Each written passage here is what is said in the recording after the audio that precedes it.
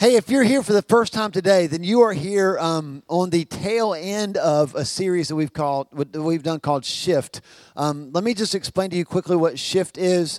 Shift is we've been in Luke 19 and 20, and it's just we have just sensed that something is just changing, like in our church and in us, in our city, and as I've listened to pastors in other cities talk. It's not just here. It's all over the place. So we're like putting your ear to the ground like, God, what are you saying? What are you doing? And so he has shown us these 7 specific ways that he wants to shift how we see things. And here's the overarching theme. This is really important, right?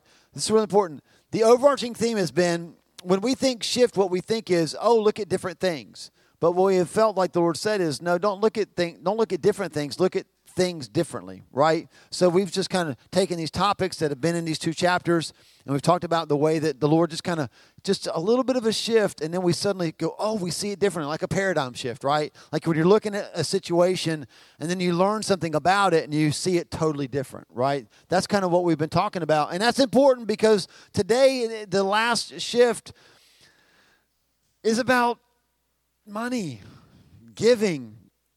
And now, look, if you're like most people, you hear a pastor say money or giving, and you reach back and grab your wallet and hold it tight, right? Or you clutch, like you get your phone near you, ain't nobody texting nothing off my phone. Like if you have that reaction, here's what I want you to know. First of all, that's kind of normal, right? Most of us that have been in church long enough, we're used to preachers like beating us up to make us give, right? So what I'm praying first and foremost is that would shift for you today, okay? That what we're going to look at in these passages, it would just shift the way that you even see giving and generosity, right? And if you're here and you honestly say to God, okay, like I'm a little bit, this dude's got a microphone, he's going to talk about money, I'm a little nervous, then God will work in your heart as we go through this last shift. We got a lot to cover. Here's what's going to happen. We're going to read the last part of Luke 20, the first part of Luke 21, and here's my goal, to get through talking about 2 mites, 3 words, a shift, and a number, okay? So that's kind of the basic strategy for where we're going to go. 2 mites, that's M-I-T-E-S, 3 words, 1 shift, and 1 number. It sounds like a lot, probably is, but I'll talk fast, okay? Are we good? All right, let's read this, Luke chapter 20. Starting in verse 41, I'm in the New Living Translation. It'll be up on the screen as well if you don't have a Bible. Here we go. Then Jesus presented them with a question. Now, let me just quickly give you context.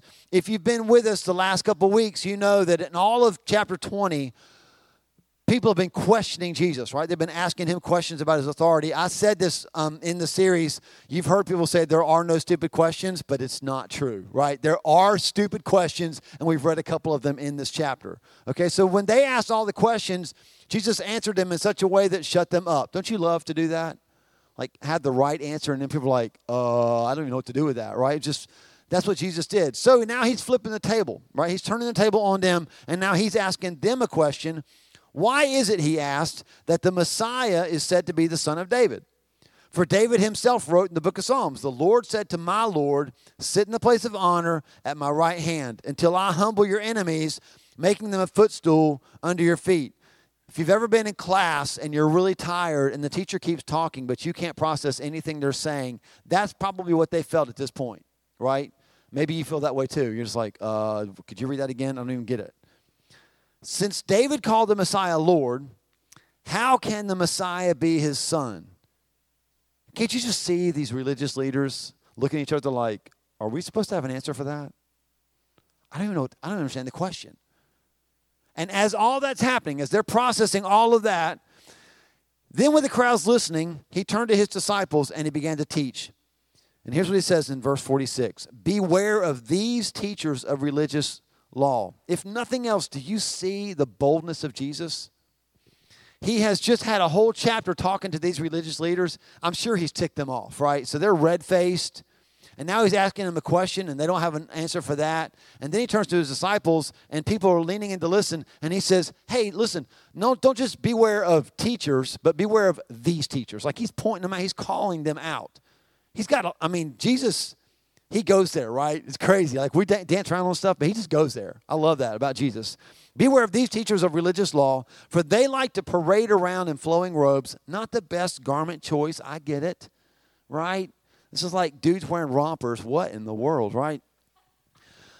For they like to parade around in flowing robes. I just crack myself up. Y'all don't ever laugh, but I just love it. Anyway. And they love to receive respectful greetings as they walk in the marketplaces.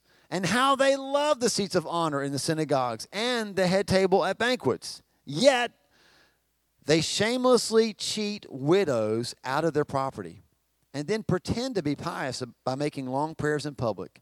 Because of this, they will be severely punished.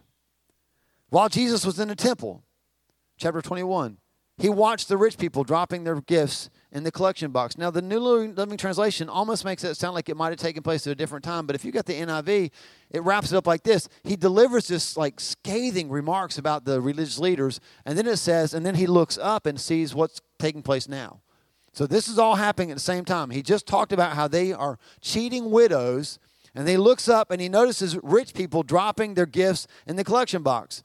And then a poor widow came by, a widow, and dropped in 2 small coins. I tell you the truth, Jesus said. This poor widow has given more than all of the rest of them. Not of any one of them, but all of them combined. For they have given a tiny part of their surplus. But she, poor as she is, has given everything else, everything she has. Father, in your name, Jesus, right now, I'm just asking you, help me, God, to communicate clearly what you put in my heart. I'm praying for all of us in the room that we would hear your truth clearly. And I am asking, Lord, for your kingdom, that you would shift our hearts in the area of generosity. In your name, Jesus. Amen. All right, so 2 mites, 3 words, a shift, and a number. Let's start with 2 mites, okay? So this woman, this widow, gave the greatest offering that I believe was ever given, 2 mites. But it was also the smallest offering ever given. And I need to make sure that you understand how small it is. Okay? So 2 mites. How small is 2 mites? We don't have mites in our currency. But if we had mites in our currency, they would be worth 2 mites together combined would have the total worth of 1/4 of 1 cent. Okay? Now, we can't even grasp that. Like, take a penny, get out. This is actually a true story. Don't do this, kids. But when I was in middle school, I used to take pennies and whittle them down to the size of dimes because you could put them in the vending machine and they would work. Don't do that. It's cheating. Isn't it? It's robbery. I've repented of that, right? And it takes, by the way, way too long. It's not worth the time. Just don't look at me like that. You're judging me right now. I can feel it. What's happening to you? The point here is, it took a long time to whittle that thing down to the size of a dime. Can you imagine like trying to cut pennies into quarters? And if you could cut a penny in 4 pieces and pull 1 piece out, that's what 2 mites were worth. Okay? You with me? No, you're not with me. Okay, so we got some work to do. I want to make sure that you understand how small her offering was because it's not about the amount.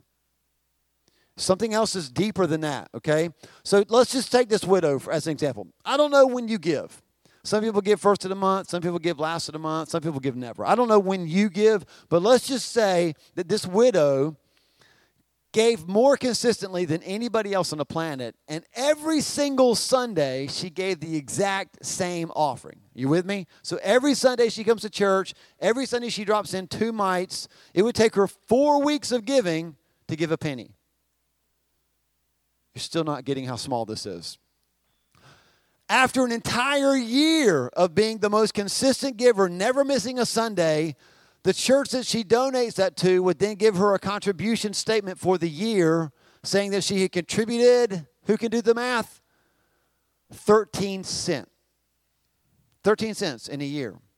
Now, have some fun later today. Go home, be a pastor for a day, and Google average giving per church member per year. Okay? Pastors do this stuff all the time. What is wrong with us, right? And so we do this, and then so people do studies, and they they take the number of people that go to church in America, and they divide it by divide the number, how much money is given by that number, and they come up with like an average per year per person, and you'll find all kinds of numbers. They'll range from like $850 all the way up to like $1,500 a year, right? Not one time.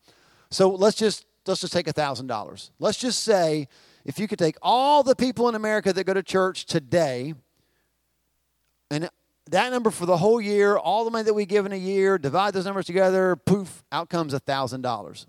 The average person in America gives $1,000 a year to the church. Now you're the widow. Okay, you ready? I want to make sure you get how small this offering was. If she came every single Sunday and gave the same offering of 2 mites every single Sunday, it would only take her 7,692 years to give what the average churchgoer gives in one.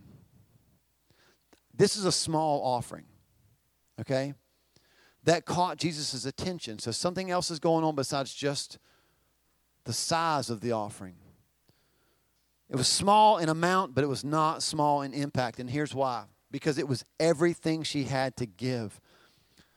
In verse 4, it says, they gave a tiny part of their surplus, but she, poor as she is, has given everything she has. If you got the NIV, you'll see this expression, all she had to live on. The Greek phrase literally means all the life. Here's what it implies. Her giving was so generous, it could impede her very survival. Warren Wiersbe, he has this quote. He says this, when it comes to our giving, God sees more than the portion. He also sees proportion. Man sees what is given, but God sees what is left. Did you hear that? Man sees what is given, God sees what is left, and by that he measures the gift and the condition of our hearts. In other words, here's what this means. Most of us give God our leftovers. This woman gave God the entire meal. Everything she had, she gave. Why would she do that? Why would a widow give him everything that she had? That leads us to the 3 words. Here's the 3 words that I want you to remember. As we've been fasting, as we've been going through this 50 days to fire, God put these 3 words on my heart about a week and a half in. If you've been to any of the prayer and presence on Tuesday nights, you've already seen these 3 words, okay? So this is I have awful handwriting. Who else in the house has chicken scratch? I'm a little bit embarrassed to put my journal entries up here, but then I realized you can't even read them, so who cares, right? These are the 3 words that the Lord gave me about 10 days into the fast. Is decrease, increase, and release. Okay, and I just want to share where this fits into this woman, decrease, increase, and release. So as we talk through each of these, we're going to be in a chapter in 2 Corinthians 9. I want you to jot down 2 Corinthians 8 and 9. We don't have time to read both of those chapters. Man, if you want your heart to be stirred in the area of grace and of giving, these are your chapters. I would strongly encourage this week that you would study 2 Corinthians 8 and 9. But what we'll see in 2 Corinthians 9 is that these 3 words, they form a cycle that God wants us to be a part of, okay? So let's just go one word at a time. Let's talk about the first word. It's decrease. There is something that happens when we decrease. And while we don't specifically know what happened with this widow, we do know that God blesses people who give generously. 2 Corinthians 9, verse 6. Just check this out about decrease. Remember this, Paul writes, a farmer who plants a few seeds will get a small crop, but the one who plants generously will get a generous crop. Decrease. Like you've got to decrease first. You've got to decrease first.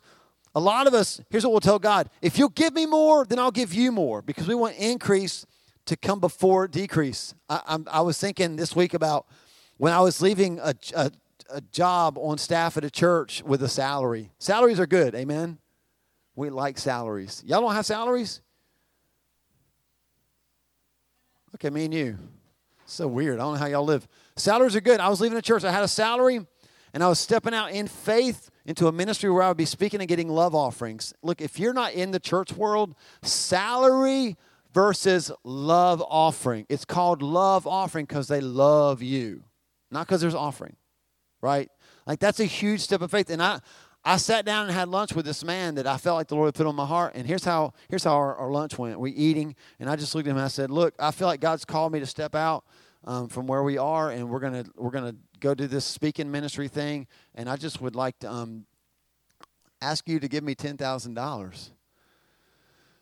I felt like it took all I had to ask that question, right? Some of y'all are panicking, just thinking, you did what?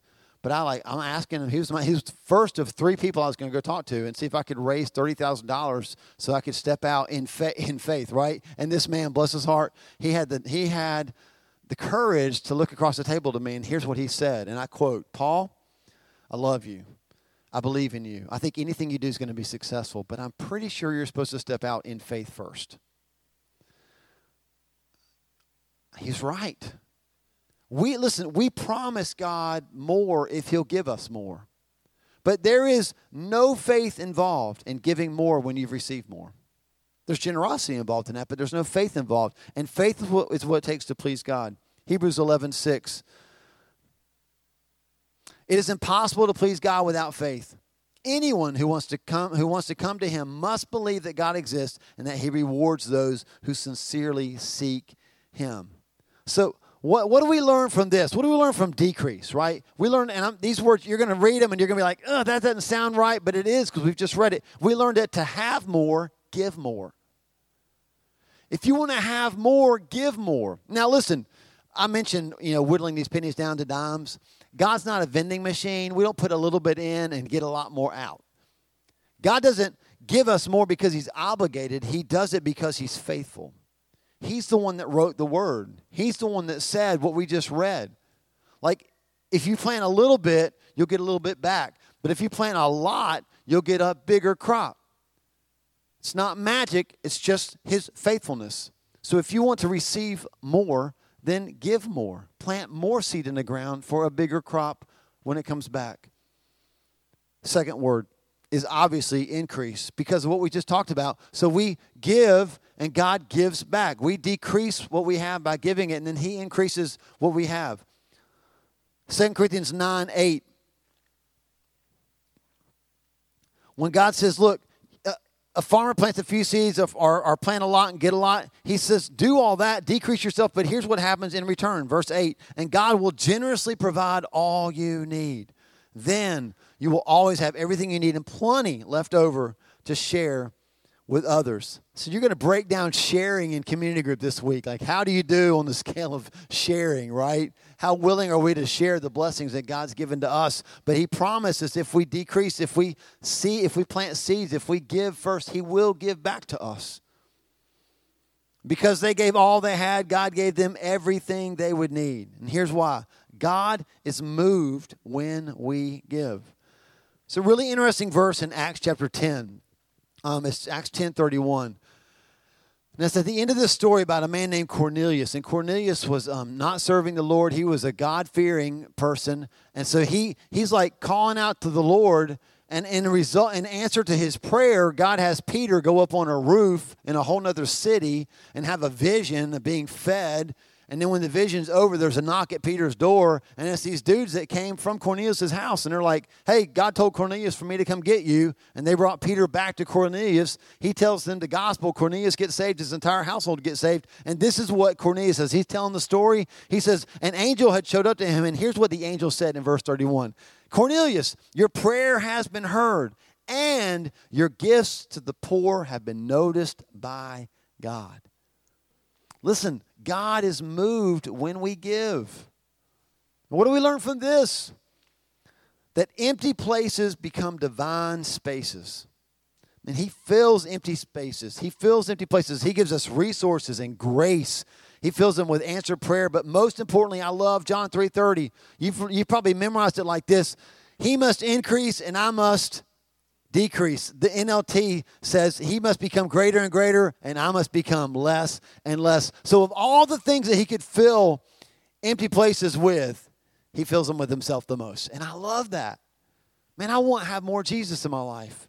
And he says, if you'll decrease who you are, I will increase who I am in your life. And if you're like me, super like into the church thing and reading the Bible, and that sounds like such a great thing to have more of Jesus, we never stop and ask the honest question, which is why? Why do we have more of Jesus? I mean, what's the point? What's the point praying more, reading more of the Bible, decreasing who I am? Why am I fasting so I can have more of Jesus? What is the point of that? And that's the third word. The third word is release. The point of all of this is that we can release. Listen, there's a cycle of giving that is the normal expectation of a follower of Jesus. We should talk about this stuff more. I don't have time today to go into a whole teaching on giving and why we should give. I will tell you this, there's a rhythm to it, and in July, we're going to talk about that. We're going to talk specifically about how this is one of the rhythms in the life of a believer. But what I want you to learn today is this, the short version. Open hands complete the cycle. Here's what that means. We decrease ourselves, and that starts the cycle, right? And then he increases to us. But to complete the cycle, we got to release what he's given us back into his kingdom. We can close our hands and stop the cycle, or we can open our hands and complete the cycle. Release is how we open our hands to complete the cycle. 2 Corinthians 9, verses 10 and 11 says this, For God is the one who provides seed for the farmer and then bread to eat. In the same way, he will provide and increase your resources.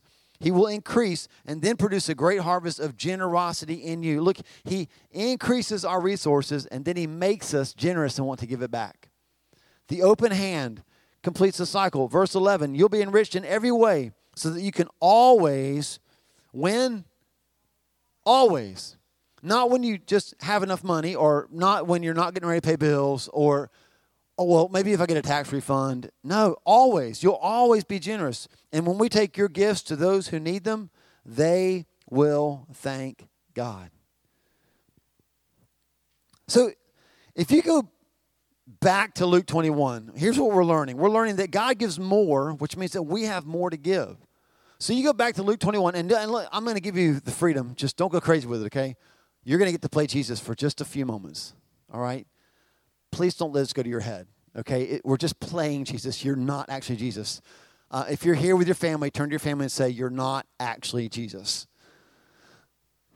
Okay, so but you're going to play Jesus. You're Jesus, okay? And here you're standing here and you're watching what we read in Luke 21, okay? You're watching rich people who are, they're dropping their offerings in slowly. They're writing the check like this.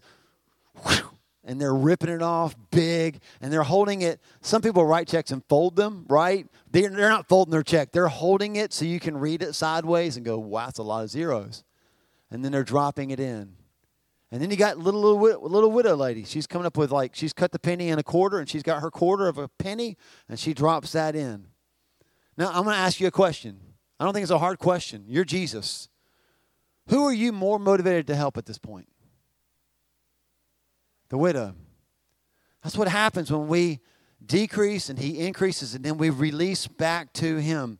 Man, God, listen, God is not more likely to help God tippers. Well, if God comes through for me, I might give him $1 or $2. He's not motivated by that. He's not. He's motivated when we've given him everything we have to give. Write this down. God is not looking for people to give to. He's looking for people to give through. That's what generosity is all about. It's not about me getting more. It's about me being able to release more. So, 3 words: decrease me, increase him, and release heaven. Now, let's talk about what this looks like practically. And that's going to bring us to our very last shift, okay? And you're going to hate this word, but we're going to shift from greed to generosity. I know that not anybody in this room feels like they're greedy, right? Nobody here, if I was asking, raise your hand if you're greedy. Nobody, right? We all feel like we're generous, and I'm going to give you the benefit of the doubt and say that you probably are. But I'm also going to be realistic and say, on the scale of greed to generosity, is it fair to say that we all got some work to do? Yeah, it is. All of us, none of us are as generous as we want to be, right? None of us. Come back in July, we'll talk about that. 7% of Christians tithe. So all of us got some work to do, right? All of us got some work to do. So let's just talk through this really quick. Resources come to me. If I'm greedy, then I believe that resources come to me. But if I'm generous, then I believe that resources flow through me, right? That's the point. Giving. When you're greedy, giving is an obligation. When you're generous, giving is an opportunity. Listen to these scriptures. 2 Corinthians chapter 8, verses 3 through 4. Paul's writing about the Macedonian church, and the Macedonian church had zero money. They were like the widows. They were in poverty. He says, in their poverty, they gave and gave and gave. And here's what he says about them. For I can testify that they gave not only what they could afford, but far more. And they did it, I love this, of their own free will. Not an obligation. They wanted to do it. They begged us again and again for the privilege of sharing in the gift for the believers in Jerusalem. These are not people who are like, oh man, we got to give more. Are you kidding me? They begged again and again, please give us the privilege of taking part in helping the believers in Jerusalem. When you're greedy, you need to be seen. Remember reading about the religious leaders, and they're wearing the flowing robes, and they love to be seen. And, oh, can you see the golf claps going on? Oh, great offering. Such a good offering. Yes. But when you're generous, you see the need. This is a big shift. This is a big shift. We just read about it right here in 2 Corinthians 8:4. The Macedonian church saw the need and begged for the opportunity to give towards it. Closed hand versus open hand. Closed hand. Can I just say this? We won't go any further. God is not, He's not raising hoarders. He's raising vessels. We want to keep, but God wants to give. Our size is not the full measure of our impact. Let me give you, I told you I want to share a number with you. Can I share the number now? The number is 10. So let's talk about 10%, okay? I have felt this from the beginning. My prayer from the beginning of the gathering is that God would allow us to reach 10% of our city. Let's do some quick math, okay? There's 16,003 people that live in Albemarle. So that means to get 10% of that, that would be how much? 1,600 and somebody's arm. Is that how that would work, right? So 16,003. So 1,600, right? So 1,600 people. Man, I believe that God will use our church to reach 1,600 people in our city. And look, can I tell you this? If we were to reach 1,600 people, if we suddenly, the gathering had 1,600 people coming to our church, we would be considered a successful church. Not just in Albemarle, but anywhere.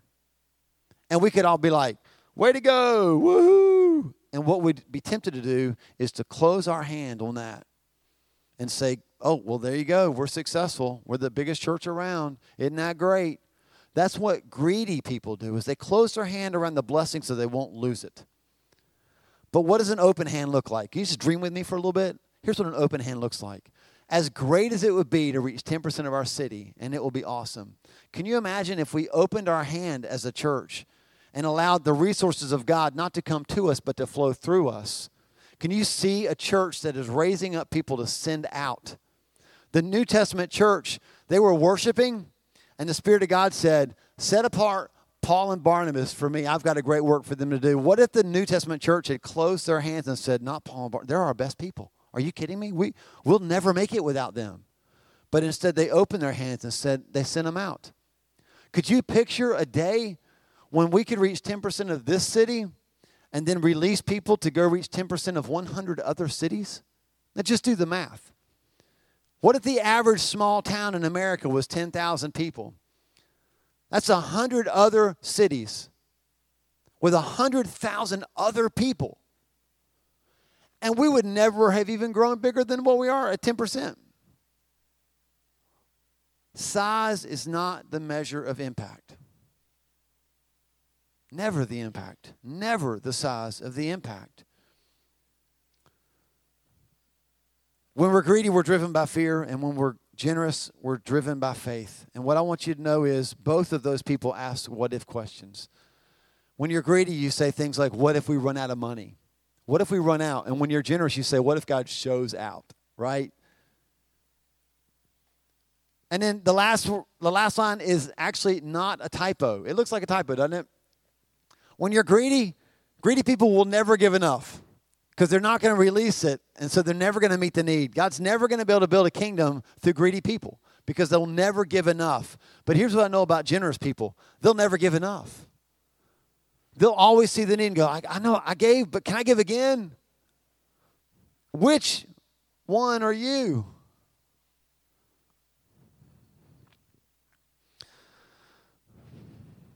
We got to bring this to a close. Here's your big idea for today. And I hope that I've taught this in a way that you'll read the big idea and not think, that's not right, because it is true. God gives increase to those who increase what they give. He gives increase to those who increase what they give. And that means this morning for us practically, we've talked for the last couple of weeks about an increase offering, and I've asked you to bring that this morning. And here's what this increase offering is all about. It's our way of saying to the Lord, we want to be like this widow. We don't want to just give what we can give. We want to give even more than we can give. I've told you for the last couple of weeks, it's not about the amount. I couldn't have orchestrated this passage to come at the time that it came. I love the fact that as we're getting ready to give an increase offering, the example we have is a woman who gave 1/4 cent. Like, people, remember, it's not the amount. It's not the amount. It's the obedience. And so an increase offering is just us saying to the Lord, here's what I have to give. And I'm going to give it over and above what I normally give. Because the increase offering, ironically, is actually more of a decrease, isn't it? We're decreasing what we now have, and we're creating space for Him to increase to us what He promised that He would do. And so here's how I want us to end this morning. I want you to take out your offering. If you've got your increase offering, here's what you're going to want to do. We're going to stand in just a minute, and I'm going to get you to hold that to the Lord. Now, I'm tech savvy, so I don't write checks here anymore. I just text my gift in. So if you are here this morning and you are that person, then we'll just hold our phones up, right? We'll just text it in.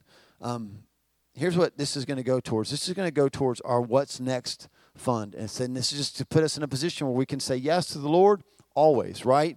And this is an increased offering. So if you've got an offering envelope and you're putting it in there, you're just going to check that thing that says What's Next, and then whatever you put next to it, okay, is what you're going to give. We'll drop it in here when we're done praying. If you've come this morning and you're not prepared for this, like this is your first time here and you didn't read my mind and know this was happening, it's totally okay, right? You don't have to give a thing. I'm going to read a portion of Scripture that I've already read here today. I'm going to read it over us. It's a promise from the Lord. And you can go ahead and start playing this, David. They're going to play a song by Elevation called Give Me Faith. And here's what I've been asking the Lord for all week long, that He would fill us with faith to trust His word, to believe that what I'm getting ready to read over you is actually true, and that God will actually do it. And so if you're here this morning, you're like, I don't have any increased offering. And in a minute, I'm going to ask you to get in on this promise, right? And here's all you got to do. Man, just pull out $0.25. Pull out $1. There's obedience. The obedience of giving unlocks all kinds of amazing benefits. Let me just give you one quick testimony. I had somebody at the end of the first service, they walked up and they told me this story. And I was like, can you please stay and tell it for the second? And they're like, I can't because they're serving right now. So they gave me permission to share this story with you. Somebody came up and she told me this. She's like, you know what, Pastor? I was in a service like this at another place one time, and they were taking up an offering. And I was like, oh, man, I forgot my checkbook. I don't know what to do. And she said, I feel like the Lord said, just look in your purse and pull out what you got. And so she looked in there, and she had $3. So she pulled out the $3, and she was like, I got $3. And she said, God told me, no, look again. You've got more than that. And so she looked in there, and she found a dime and a nickel. And she was like, well, God, this is all I got, $3.15. He said, nope, there's a penny in there. Look in there and find it. So, I don't have a purse, but she scrummaged all around the bottom, and she finds a penny. She pulls it out, and she said, so, Paul, I gave everything I had that day in my purse. It was $3.16, and I felt so silly doing it, but I did. I gave it. And she said, then I got home. I got a phone call from the church, and they said, hey, we wanted to call and let you know that a friend of yours who you've been praying for gave their heart to Jesus today. And the first thing she thought was John 3:16. That came true today for that person, and God had me give $3.16. So again, the amount is not as significant as simply the obedience. We're not about trying to bribe you or manipulate you. I want for you the blessing I'm getting ready to receive. So come on, let's stand up together. I'm going to pray this over you. I'm going to let you hit the button in a minute. Would you just lift your offering to the Lord? If you're doing it by phone, just lift your phone. That's fine as well. And listen to the promise again of 2 Corinthians chapter 9, verses 10 and 11. For God is the one who provides seed for the farmer and then bread to eat. In the same way, He will provide and increase your resources and then produce a great harvest of generosity in you. Yes, you will be enriched in every way so that you can always be generous. And when we take our gifts, your gifts to those who need them, I love this part. When we take your gifts to those who need them, they will thank God. That verse is full of so much certainty. And I'm praying over you this morning that you would have that same faith that what we just read, He would do for you. Father, in your name, Jesus, we want to be like the Macedonians. We want to be eager. We want to beg to be included in what you're doing in the kingdom. And so, God, we, from the bottom of our hearts, man, this increased offering, what an honor, what a privilege it is to be a part of partnering with you in your heart to reach Albemarle and so many cities beyond this one. So, God, we ask that you would do what we just read about. That as we give this offering, which is an increase for sure, but it's really we're just decreasing, God. We're going to have less of us when we're done. And we trust that you will increase our resources so that we can then release even more heaven on earth. And we thank you for it in the mighty name of Jesus. Amen.